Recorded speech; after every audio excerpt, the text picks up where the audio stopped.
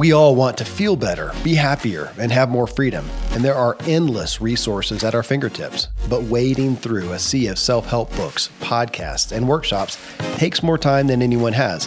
Except me. That's my job. I curate and translate the latest, most effective personal development wisdom to help you elevate your personal experience and improve the way you show up for others. I'm Kevin Miller, and this is Self-Helpful.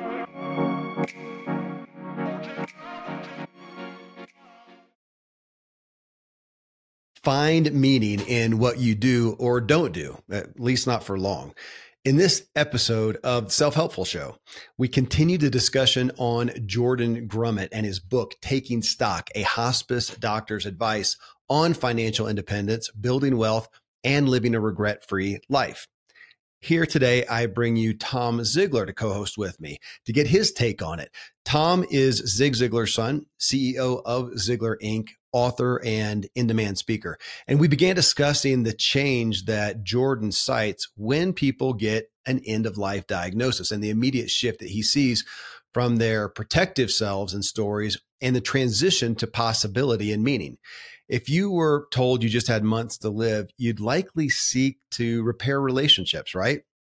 We don't do it today because we have faith that we're going to have plenty of time and we don't really want to be that vulnerable with people, which again points back to how we primarily live to protect ourselves. Tom and I then get into Jordan's perspective on flattening or flipping Maslow's hierarchy of need. And when we if we would start with self-actualization, everything else becomes so much easier as we know what we want and why, which is much the focus of my own book, What Drives You. This ultimately lands us on the necessity, if you want an abundant and inspired life, of finding meaning in what you do. The Self-Helpful Podcast was founded through the Zig Ziglar Corporation. If you are a coach or consultant and want to add credibility, clients, and impact to your business, go to Ziglar.com today. Following these sponsors who help make the show possible and provide great resources for your life, I bring you Tom Ziglar and a discussion together on Jordan Grumet's topic of taking stock of our lives.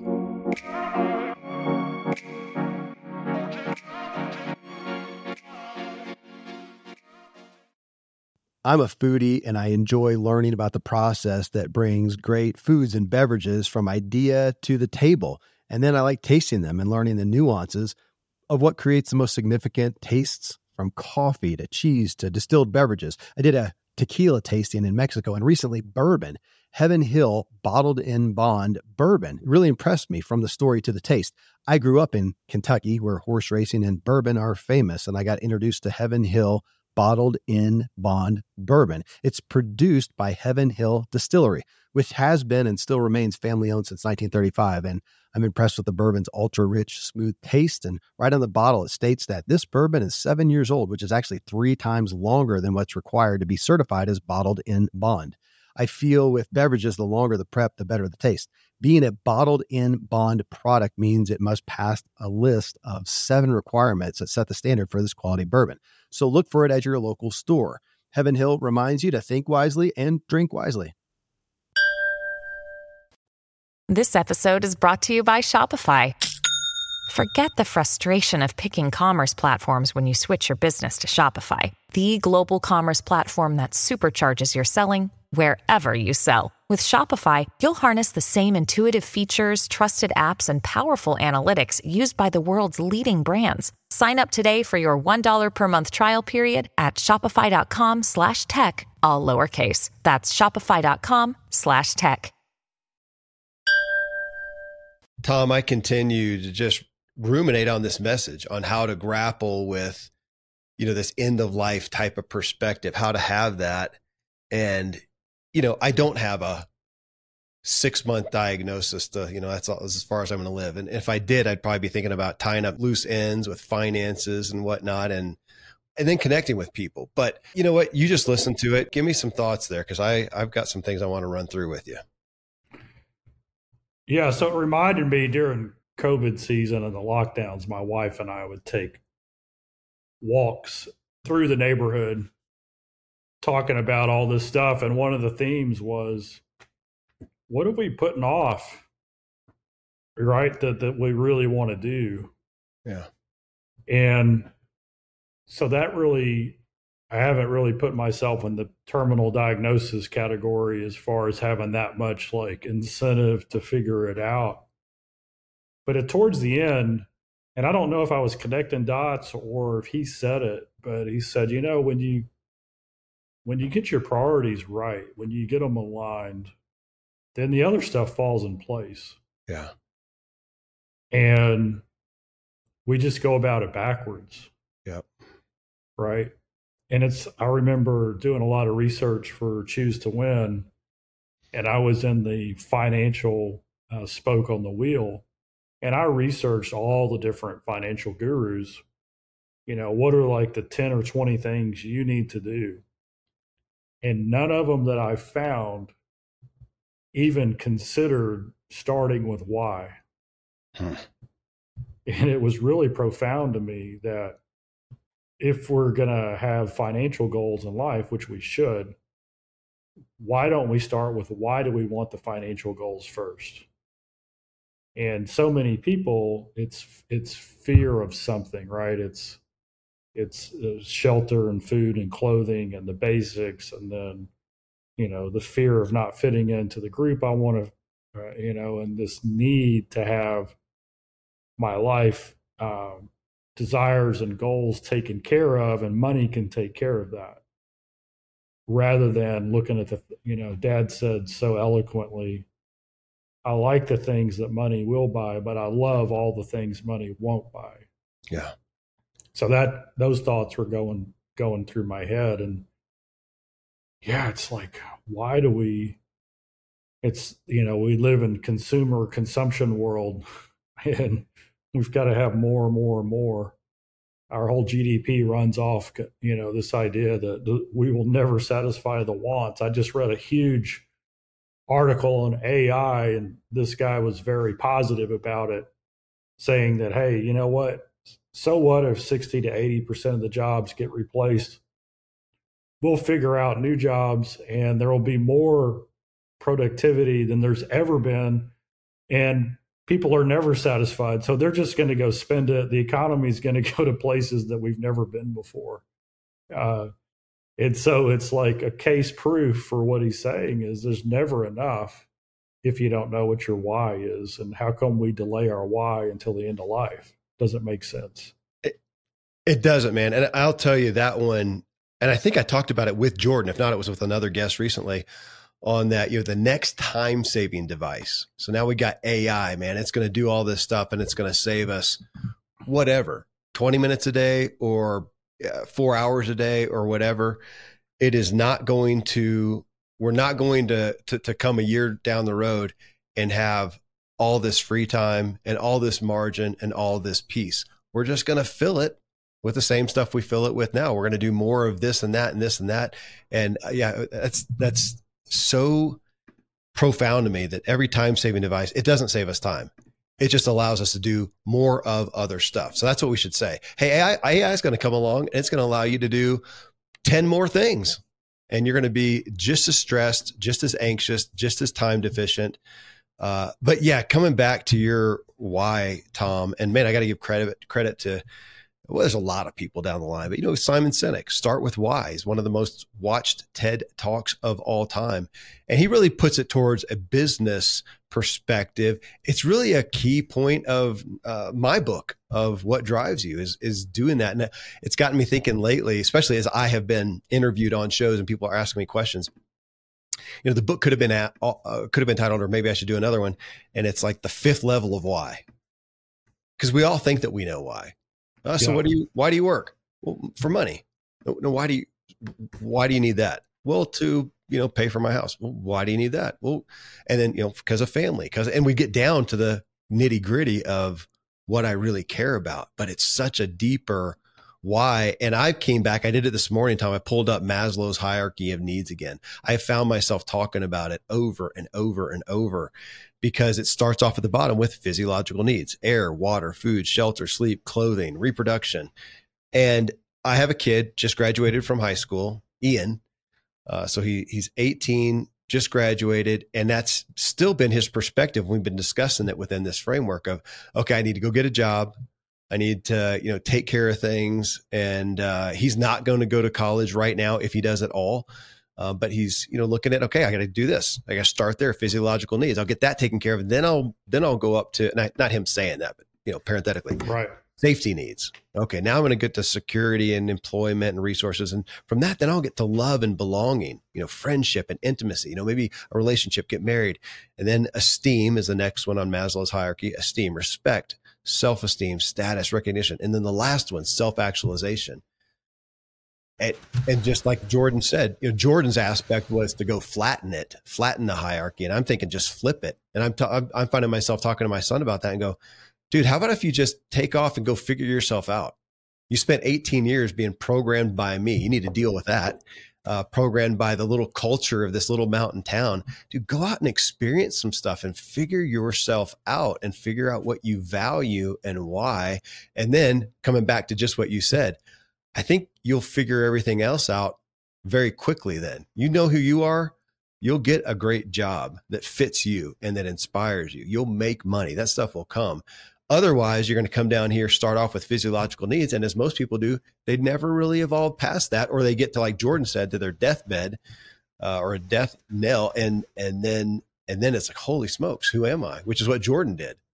He kind of got to that place of going, gosh, I got my finances taken care of. I don't want to really be a doctor, but I can kind of be free to do what I want to do. And I don't even know what I want at whatever age he was, mid 30s, 40s, something like that.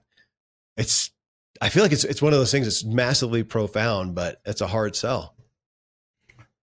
It's a really, really hard sell because our culture is transactional and our values based on what we do, right? Not who we are. I wrote last week, I wrote something and we sent out an value email, and it was on AI. And so it kind of speaks to this. And I wrote this before I listened to the episode you recorded. And so listen to this. So here are two things we need to do going forward in regards to AI. How do I leverage AI with my skills and experience to serve more people and solve more problems? This means I need to get very good at understanding and using AI. This will make me more valuable to those I serve, and especially in the area I believe is my calling. Well, Kevin, you said something, all we need is another time-saving device, right? Because that's what AI is going to do. And so my point is, and then the second point, and I'll tie them together, is we need to focus on what AI will never be able to do. And how can I get really good at that? Well, there's two things AI will never be able to do. It'll never be able to make me the person God created me to become, for self-improvement, for self-actualization, for understanding my purpose. And two is it will never replace me with relationships with other people.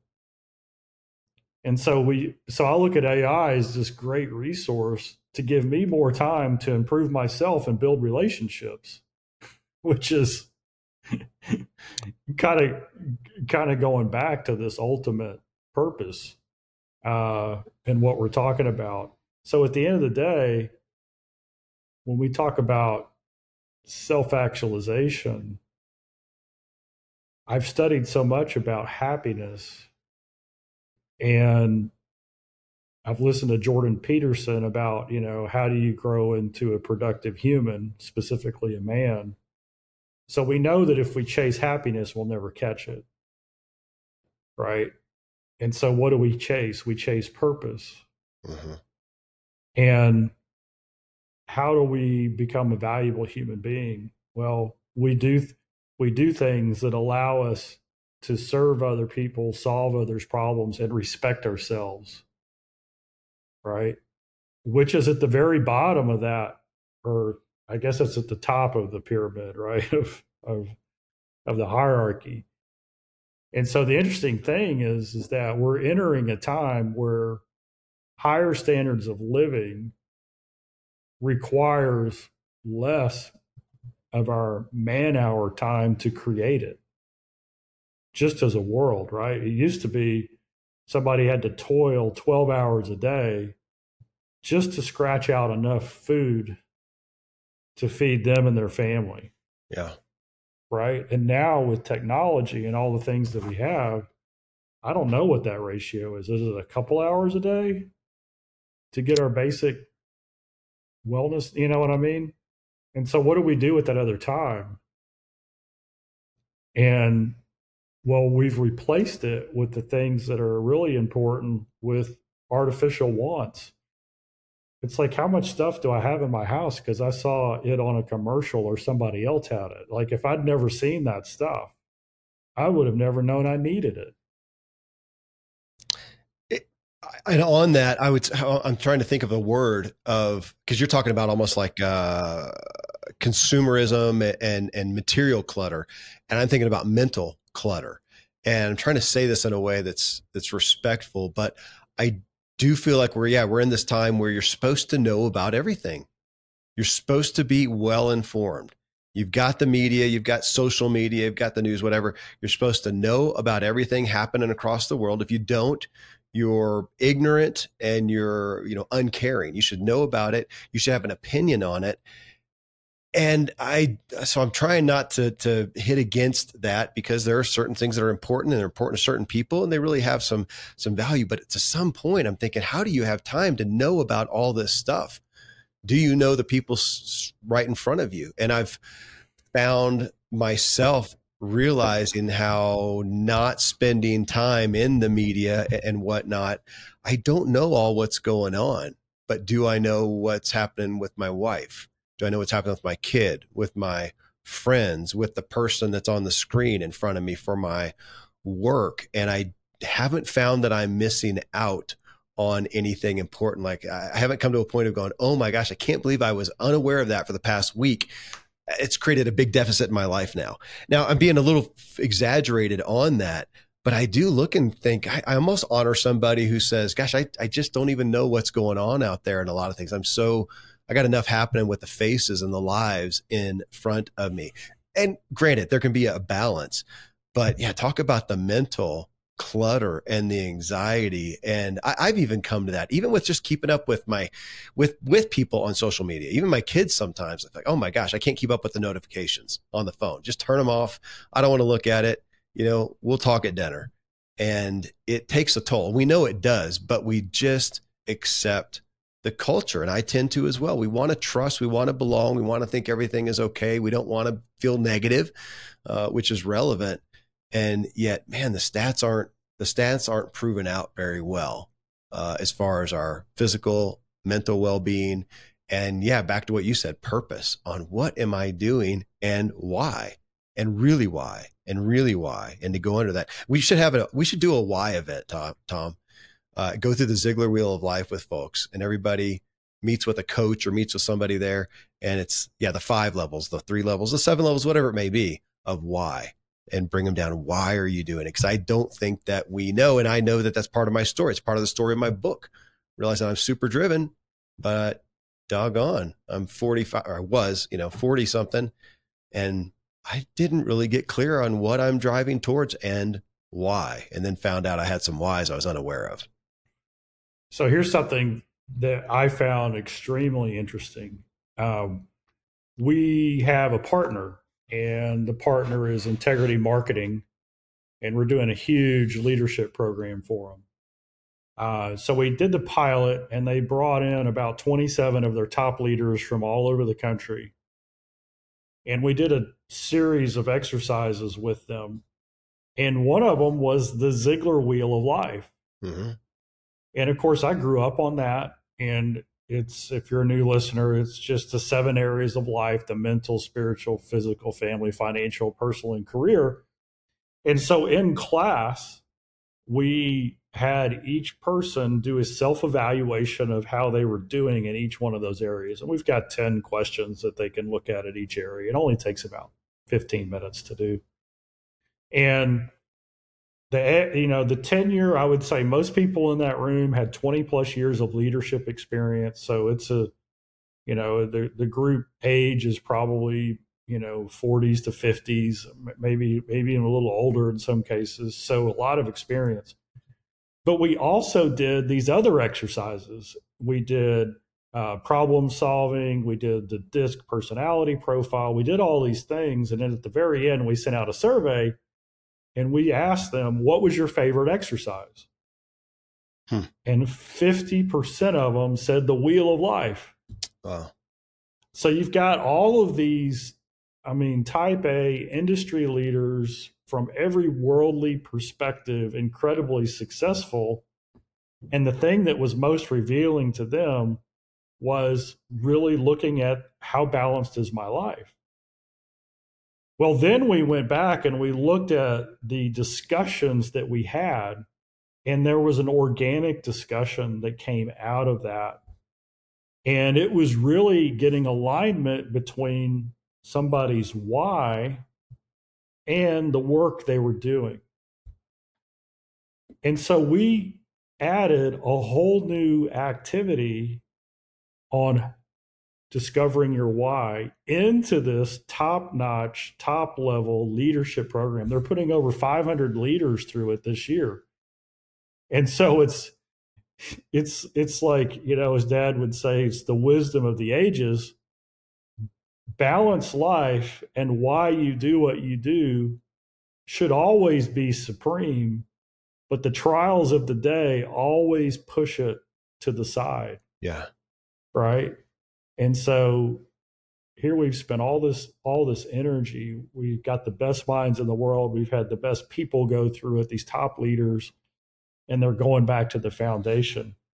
And so just hearing your discussion on the episode of, gosh, what if young people put their life in the right priority? And, talking about Ian getting ready to tackle the world, if he gets his purpose and his why really clear and he understands balance of life and what he's going for, and what an incredible advantage.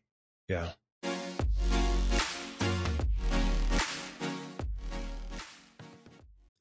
Most of today, you will be indoors, likely your home or your office. I am as well. Even with my treks out into the woods, I spend a lot of time inside. And we're going to take about 20,000 breaths. According to the EPA, the indoor air is 2 to 5 times more polluted than the outdoor air, sometimes up to 100 times more polluted. At my studio, we have heat being forced through old ducts. I walk on carpet full of years of junk. No idea what's floating in the air that I'm taking constant gulps of. The solution is an air purifier, and Air Doctor is just the best. Air Doctor filters out 99.99% of dangerous contaminants and allergens such as pollen, pet dander, dust mites, mold, bacteria, viruses. They do it so your lungs don't have to. Air Doctor comes with a 30-day money-back guarantee, so if you don't love it, just send it back for a refund minus shipping. Go to airdoctorpro.com and use promo code Kevin, and depending on the model, you'll receive up to 39% off or up to $300 off.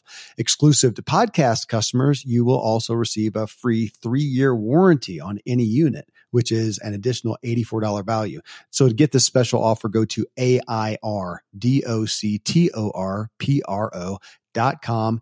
Use promo code Kevin, airdoctorpro.com, promo code Kevin. Thankfully, the days of building a business website, then having this massive endeavor to integrate an online store are gone. Today, Shopify has fixed all that.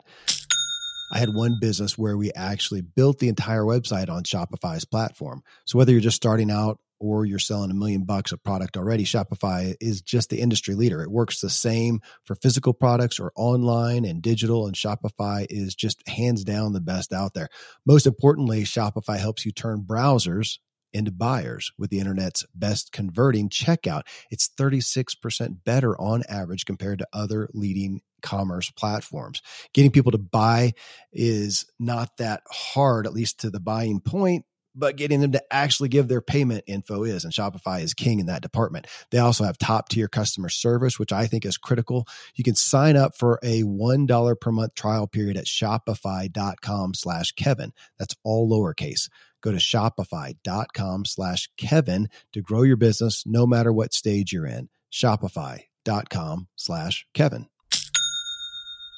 At Evernorth Health Services, we believe costs shouldn't get in the way of life-changing care, and we're doing everything in our power to make it possible. behavioral health solutions that also keep your projections at their best? It's possible. Pharmacy benefits that benefit your bottom line? It's possible. Complex specialty care that cares about your ROI? It's possible. Because we're already doing it. All while saving businesses billions.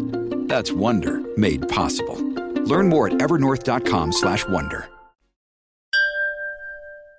Yeah, and I brought up in that show a guest we've got coming up soon, Don DePani. He was a monk for 10 years, came out of that, and I can't remember what the term is, Tom, something like, didn't renew his vows or something to stay a monk. So he left that, and he's still a Hindu priest, but is out in the real world, in essence, living a lifestyle like we do. But 10 years doing that. Now, not literally sitting on top of a mountain, pondering butterflies, but to exaggerate the point, he's out there doing self-actualization for 10 years, gets out, and the guy's multimillionaire at this point. He was completely clear on what he wanted and his why, and knocked it out of the park. And something with you talking about that, Tom, talking about your experience with the company, I thought about, because I heard somebody recently, it was a friend of a friend who went to rehab. I don't know what the addiction was, drugs, alcohol, something like that. And so they go to rehab. So they're in their life. They can't stop it. They can't jump out of it. And so it's just divest yourself of everything, go to rehab for whatever that is, a week, a month, 3 months. I don't know what it is. How great would that be? So for everybody who's not young, who's not my son just out of high school, who's in your life and you are 30, 40, 50, whatever, and you think, self-actualization, man, you're in the grind right now. How great would it be to rip them out to life rehab? Even if it's a week of going, okay, we're taking you out of your life. This is not a fitness camp. This is not a whatever. This is to go through, what are you doing? Tell us what your day looks like. Tell us what your week looks like. What was the last month, last year? What are you doing? Let's list it out. And then why? Take the Ziglar wheel of life. Yeah. And just go through there. Why are you doing that? And I think we would come out with so many people on two hands. One, either really convicted about some of the things that they're doing, convicted and committed. Now I get my why even more so now, man. I am rock solid. And on the other hand, oh my gosh, I'm free. I'm letting that thing go. I've been chasing that perspective, that goal, that whatever, that should, it's probably a should, an expectation. I've been chasing that, and I'm going to let it go. Holy smokes. Talk about freeing up your life. You want to free up your life better than AI? Figure out some of the things that you're churning away for that you really don't want to do. You're not doing it for you. It's not authentic to you. It's a should, it's an expectation from someone else, from the culture, something you just grasped onto yourself that you unconsciously agreed with, that if we consciously make you face it, you look at it and go, oh my gosh, I don't know why it drains me. I don't enjoy it. It doesn't add up. I mean, this, Tom, from business coaching, where you'll find somebody and realize that they're kind of the 80-20 rule. You can speak this back better than I'm going to say it, but I'll pitch it to you, where you find out that their profit is coming from over here, where they're spending 20% of the time, and they're wasting 80% over here, and it's not helpful. Let's get rid of that 80% and just jack you over here in the 20%, and their profit increases, tenfold. That's our lives so often. So there you go. That's our next endeavor. You ready? Life Rehab by Ziglar. Yeah, I like it. It's like we also are conditioned to answer the questions we think the world wants us to answer. Sure. So sure. I never forget the example that Seth Godin used years ago. He said, imagine there's a high school senior and they're about to go to college, and they have two options. They get a full ride, everything's included, to the University of Texas, and they get in the honors program, and it's a great school. Or they get a college, Harvard says, come here, but it's going to cost you $150,000. Mm-hmm. And so what most people think is, well, Harvard's worth $150,000, but you're not asking all the right questions. What if you went to Texas, got the degree, and then sought out 3 different companies that you would love to work for, and offer and go to them and say, hey, I'm self-sufficient. I can work for you for a year for free. This is the path I want to go on. What would you do? You could do that for 3 years in a row funding yourself $50,000 a year. And where would you be at the end of that 3 years, right? You can chart your own path, or you can get the degree from Texas and buy a business, or you can get the degree from Texas and pay cash for a house. I mean, right? And how different is your life? But we get sold an argument that says this is the path, right? Mm-hmm. It's like Chris Gillibrew when I read his manifesto, The Art of Nonconformity, years ago. Yeah. This had to, that's 15 years at least. At least. And he said he gets out of college, he's not ready for work, so he goes to the Peace Corps. And when he comes back, he reconnects with all of his friends, and he says, "How are you doing?" And they were all slaves to car payments. Yeah. They had the good jobs. You know, they were working for the big companies and they were on their way up, but they were working 80, 90, 100 hours a week to pay for the new SUV, the new BMW, living in a downtown high cost place of work. And he said that car payment back then was like $570 a month on average. And he figured out that he could hit his goal of visiting 100 countries in 4 years, or 3 or 4 years, just by being smart and putting that $500 and something a month into travel. Yeah. Right. And so here he said, I can either trap myself into what the world says I should do and be a slave to that, or my big dream is to travel and see 100 countries. Yeah. And that's what he chose. And it's interesting how we all have that option, but we don't know it. Yeah.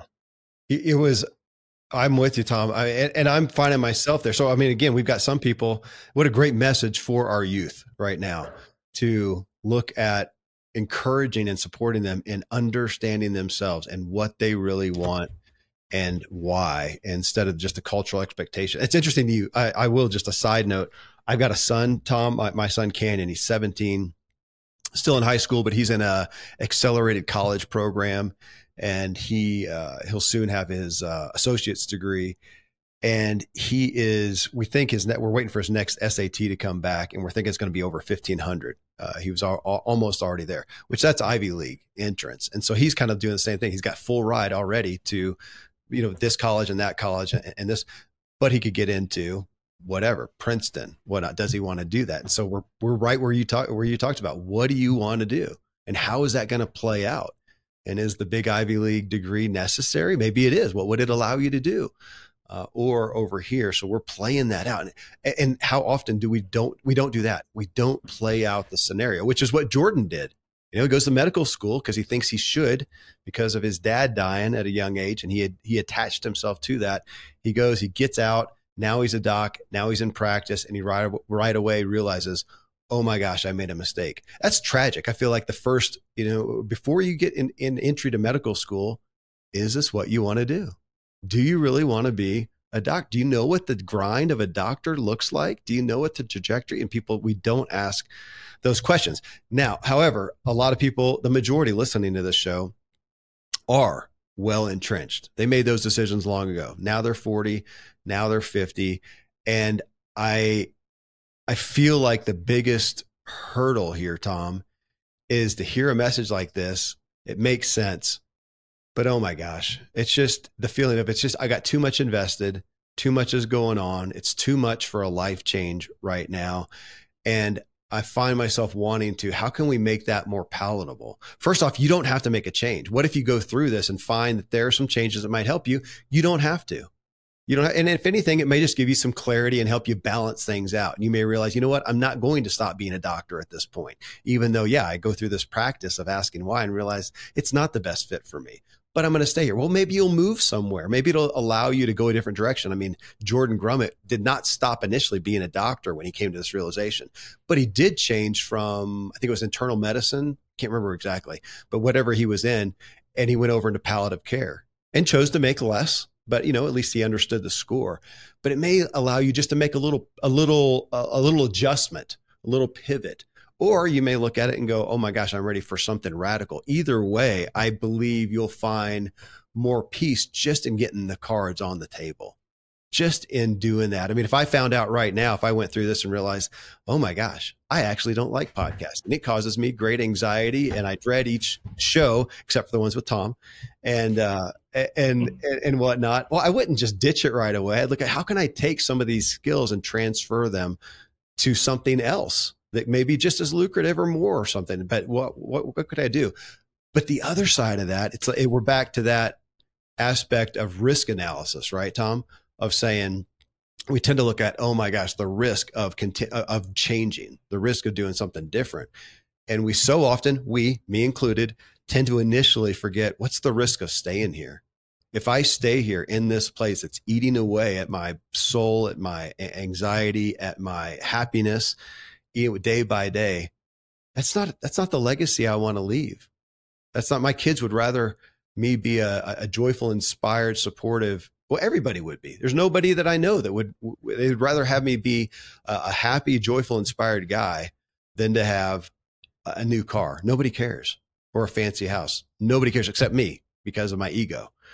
So much of it, back to what you said, the stuff that we accumulate, which brings us to even Arthur Brooks, in Strength to Strength, looking at that second phase of life, which a lot of listeners are in, and looking at questioning it. Is this really what I want now? And we're back to the core, back to the root. When I think of all the things that are going on in the world, how much time do we waste or do we misuse because our priorities aren't in alignment with what we really want, what really matters, what we really care about? Whenever I speak to a group, I always tell people, hey, I believe every single person in this room has a common purpose, and that's to serve our fellow human being. Right. Yeah. We're here to serve each other. I mean, and then I think each of us has a unique purpose, which is how are we going to serve it? How are we going to make that difference? I've seen the transformation happen in people's lives two basic ways. They don't like what they're doing, and then they evaluate what's important to them. And then they realize that they could just change how they're doing what they do, and they get total satisfaction. So if you're an accountant and you hate accounting, that's terrible, right? I can't think of a worse, because I'm not a numbers guy like that at all. But let's say you're really good at numbers and you realize that you're really not doing accounting. You're having meaningful relationships with every client, and you're helping them achieve their life goals by giving them great advice around what you're good at. Mm-hmm. And so what thrills you about what you do is you get to have a snapshot of somebody's life, and you re-engineer your accounting practice so that you can have that quality time with people. Yeah. I think I've told the story of a friend. Their father-in-law was a dentist, and he decided one year that he was missing his family. He was just working all the time, and so he made a decision that he was going to be on vacation from his dental practice every time that his kids were out of school. So he called his accountant and he said, "Hey, I'm going to make 20% less money. So we need to adjust everything so that happens." And the accountant said, "What are you going to do?" And he said, "Well, I'm going to rearrange my practice to where I'm only going to work days where my kids are at school. And that's going to be less days in total." And the accountant said, "Well, let's just see what happens." And he said, "What else do you want in your practice?" And he said, "Well, I want to have fun when I go in." He said, "Well, what could you do to create an atmosphere of family and fun?" And so they started putting policies in, and one of the policies was that he would bring the people in waves, and he would go have a cup of coffee with them before he started. So imagine you're out in the waiting room and there's a really fancy coffee set up, and it's not a typical waiting room. It's more like a coffee shop, and people are talking. And the dentist comes out and starts having a cup of coffee with everybody, and then starts bringing them back. He said that if he saw somebody looking at their watch, he would just look at them and say, "My practice is probably not for you, because we're here for the people, right? We want a relationship." And then the second thing he did is, it was common in the industry that if somebody missed an appointment or canceled within 24 hours, there was $100 fine, right? You had to pay Right. even if you didn't show up. And so they changed it to where the first time you didn't show up, you had to give your family's secret recipe, whatever it is your grandmother was famous for making. And then the second time you missed an appointment, you actually had to cook the recipe and bring it in on Friday potluck, because they had That's a little brilliant. And so at the end of the year, he makes more money than he's ever made working, because so that was the first ways people transform, is they prioritize what's really important to them, and then they do the little changes and what they're really good at anyway to make it work. And then the other one is the thing that we're all familiar with, and that's somebody who's like, "I'm just in the wrong place. I gotta go learn something new." And a lot of times that happens and people don't even know it, right? They go to school for something and they get into something, and then because they're not interested in it and they don't like it, they're not very good at it, and they get invited to leave. So then happenstance brings them to the right place, right? Others are very aware. Like I thought I was supposed to be a doctor, but I'm not. I'm supposed to be doing this, right? Yeah. So the transformation can happen both ways, where you can reinvent how you do what you do to fill your purpose and your why, or it might be a whole new thing. Yeah. You remind me, just the aspect of what are we doing? Is a realtor who is out there feel like I sell houses, or do they feel like, no, I provide people with a home? Kind of like George Bailey in the old Christmas movie. He was providing people with a legacy. I think about that as you were talking. I was thinking about the lady who sold us our land. I'm sure she has no idea. To her, I imagine she sold a plot of land. She has no idea the legacy for our family. We've been there, we've owned that land probably 16 years now, built our home on it. That's my kids' memories. I mean, if she had the gravity of that and went to the next person thinking, man, I have no idea what ripple effects are going to happen by helping them purchase this land, this home, whatnot. It's kind of the old bricklayers story, right? One guy's asked, "What are you doing?" I'm laying bricks. The other guy says, "Well, I'm building the wall." He's got a little bit bigger vision. The other guy says, "Dude, I'm helping create a cathedral for worship," or whatever it was. He's got such a bigger vision, and we can't have that about everything. Matter of fact, I was involved in the real estate industry a long time ago, and I didn't have that feeling. I mean, I could have tried to connect that, but truth is, it just wasn't something that was of a big interest to me, and I went after things that were. But how often we again miss, why are we choosing this? Again, that's we're beyond survival mode.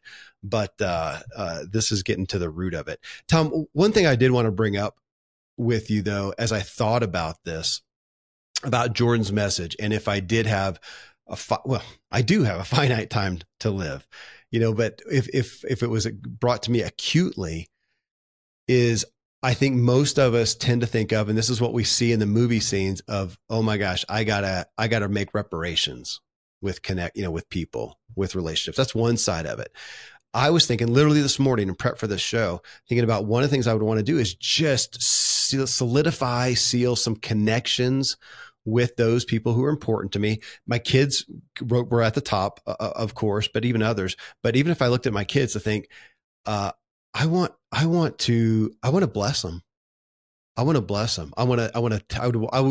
want to, and I'm going to correct that in a second. I would want to say, this is what I see in you. and just lift and do a Zig Ziglar on them, just encourage them and lift them up with what I see in them, like a blessing, like a biblical blessing. This is what I see in you. And this is what I would want for you. This is what I would, and for me, it would be that self-actualization, that you would pursue your spirituality and God, that you would love others, things like that. And of course, I'm sitting there this morning thinking, I think Jordan's message is, why don't I do that now? Why don't I do that now? Why don't I take a week and write out something for each kid? And if I just send them a note, a text, an email, if I can see them, some of them are out of town, and why not do that now? Because I could be gone tomorrow. So why don't I give them that now? They need that more than money. And I went on a trip with some guys earlier this year. We went to Mexico, went to have some fun, but it was also talking about legacy. And as we talked about that, and not to invalidate the benefit that you might have by giving your kids some money or something like that, but we don't know. If you have $100,000 to leave a kid when you die or whatever, or $1 million, whatever, you have no idea if that's going to help them or not. It may absolutely wreck them. It's a toss up. You do not know. What you do know though, is if you connected with them and inspired and lifted them up, we know that that's good. There's no downside to doing that. I don't know if there's any greater legacy that I could give, but I can give that now. I can do that now. It really brought me to going, my connections with people are the best legacy that I can, that will succeed anything that I do. If I write 10 best-selling books, nothing's going to eclipse that connection and lifting up. And I can do that today. And I'm really going to do that, Tom. I even thought about doing that and just setting that as an annual thing. Every year I send my kids a blessing. This is what I see in you. This is what I lift and encourage in you. And this is something I would hope for you, that I would want for you, not an expectation, that I would want happiness. That's not an expectation. I'm not saying I wish you would become a lawyer. That's an expectation. This is what I would want for you, to understand yourself, to be happy, to give yourself, to be a Tom Ziglar, and to have the highest standards and the deepest grace, something you didn't see your father do that well most of your life. This is what that's a want. That's not an expectation that puts a pressure on them. That may be my biggest takeaway from Jordan. Well, I think that, and then also just what we've talked about thus far, looking at my own life, asking why, and considering, what am I doing day in and day out, and why? And I'm blown away with myself and with our culture, again, to our propensity to not ever do that. And it seems like we're missing the most important thing in our lives, which is why Jordan's bringing us this deathbed message to say, guys, don't wait for the deathbed. This is right now. You probably won't die tomorrow, but this is, well, I was going to say this is serious, but I don't want to make it, this is serious, but this is glorious stuff. Is that a better way of saying it? It is. It is.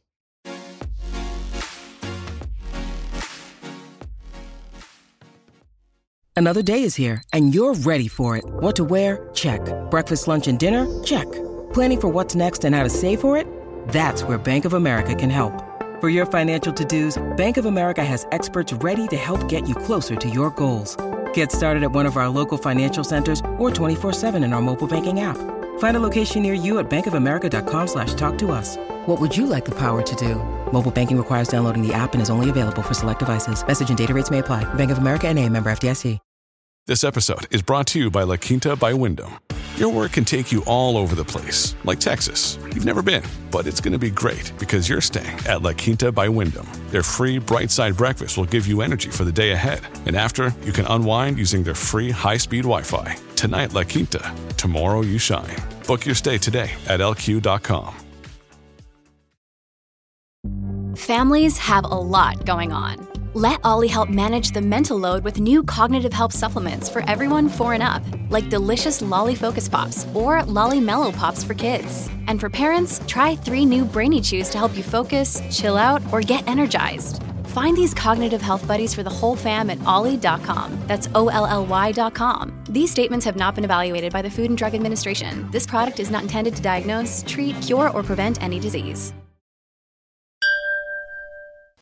Yeah, you and I had the same thoughts. My thought was, golly, there's some friends that I haven't talked to in years. And it's not like I want to go back and try to start up a new friendship, rekindle the friendship and get back together. It was like, man, there's just some things that I want to tell them about that time that would, that were true, that would bless them. Yeah. And it's like, well, why don't you do that? Yeah. Well, part of it is you don't ever think about it. And the other part is it's inconvenient, right? I mean, it's awkward. It's all those things. But what were the words that he used? If you had a year to live, what haven't you done because you don't have the courage, the energy? Yeah. That was the big premise, is his kind of this, it was almost a visceral experience is what he talked about. Here he is in a room with a patient and he's delivering this diagnosis. But I'm so sorry with what your heart disease or whatever they've got, cancer. You've got a week to live. You've got a month. You've got 6 months. You may have 2 years. Either way, stuff just got real.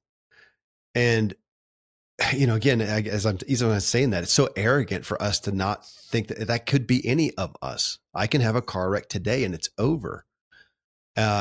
But the change that they would go through from going to, he said, well, this is right out of the book.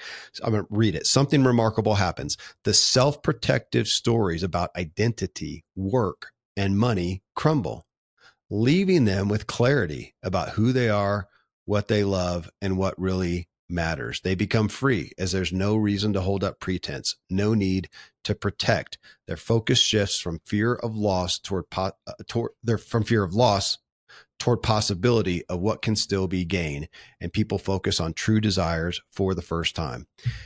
And that going from self-protection to possibility, I think I've mainly been focusing, Tom, just on the self-protection. Just he's just showing me the stats. And so I'll put it in my, Kevin, chances are a large percentage of my life today, right now, as we're recording, is more geared around self-protection than possibility. And even like what you're talking about, going, talking to friends and whatnot, talking to kids and whatnot, that's very weighty for a lot of people. That's scary to get intimate and vulnerable and say something I really mean. And how's it going to come across? And so there's so many reasons that keep us from ever doing that. And yet, if you're given that terminal diagnosis today, that's what he's saying, that falls away. So what if they do think bad about you? You're going to die. You're going to be gone. They'll have to deal with it. Go ahead and say it now. And he's trying to say, how can we do that right now? Shed that self-protective layer and have that revelation, that freedom of how we would be. How can we do that? I mean, that's his devotion right now. That's why I wrote the book. How can we be brought to that now? It reminds me back in my brand new days selling, we had a guy on our team, Bill Porter, and he had one-liner after one-liner. And, one of his comments when somebody would come up, he'd say, hey, if you could start making more money, would you want to do that now or would you want to do it later? Mm-hmm. Well, of course, the answer is now, right? So if we were going to have a fuller life, would we want to start doing that now? I mean, it's really, that's like the foundational question. I'll go for now. Yeah. What are the steps to a fuller life? Yeah.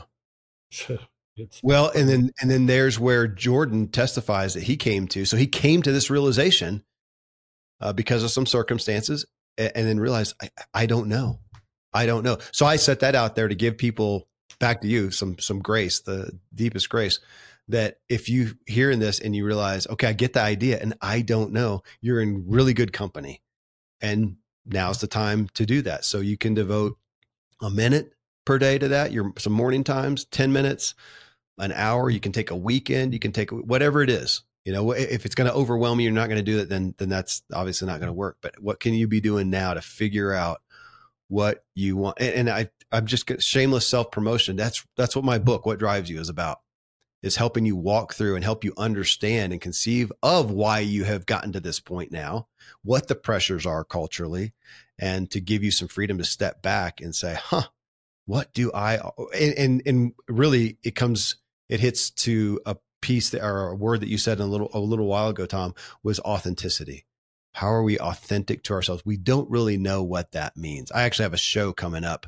It's probably going to be a couple months after this, but on really dissecting what authenticity looks like for ourselves. Because I don't think that we, me included, really understand what that looks like. We have no concept of being authentic because we're so, back to what you said, geared towards what our cultural expectations are. I think it's the weightiest thing that we have. Yep. Yeah. Well, today every Monday we have a group. It's called Choose to Win Mentoring. And so people from all over have joined this group. And we go through the wheel of life. We do each spoke and every week's different. And I lead it. I call it mentoring because I get as much wisdom out of the group as I put into it. Yeah. And so one of our newer members said he's just started journaling. And he's been doing it a few weeks, and he's so, he's like, all my life I've known I should do this, but I haven't, but I've finally taken action and I'm doing it. He gave some good feedback. And then I told him the story, and I think it's the guy who wrote the book, Incrementalism. The one who said, I had two grandfathers. One of them left me everything. One of them left me nothing. Do you remember? He was on the show. Essentialism. Yeah, not incremental. Greg McEwen. Greg McEwen. Yeah, absolutely. And the story is that he'd moved away from his hometown when he was a little boy, so he didn't grow up with either grandfather. So he goes back to the funeral for the first grandfather, and he's sitting in the pews and he's looking around and he's realizing he doesn't know his grandfather at all. All the essence of his grandfather is now in the memories of everybody else in this room who got to do life with him. And then when his second grandfather died, he was given a book. And the book was, I think it was like 40 years, where this grandfather wrote one sentence a day in a journal. And that was his gift. And, we have about 30 in this group that come, and you could just feel the intensity of that situation, because not only was it in alignment with our purpose and why we all value our time here, but it was also doable. It's like, we don't have to figure out the meaning of life to create meaning in life. Right? That's a good line. Ooh. That's a good line. Did you just write that? Yeah, that just popped out. We should tweet that. Say it again. We don't have to understand the meaning of life to create meaning in life.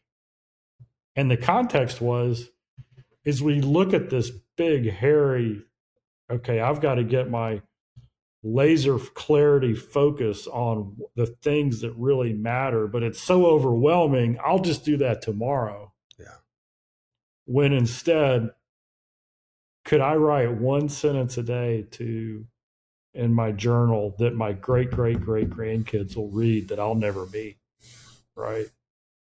One sentence a day, literally 1 to 2 minutes a day, I can create meaning in life. Which will, I think, lead to the discovery of what is the meaning of life. That's our anchor, Tom. There's the mic drop right there. We don't have to understand the meaning of life to create meaning in life. Tom Ziglar. Hey, brother, always a gift to do this with you. I always learn even more. Thank you. Can't wait to be with you next week in the flesh.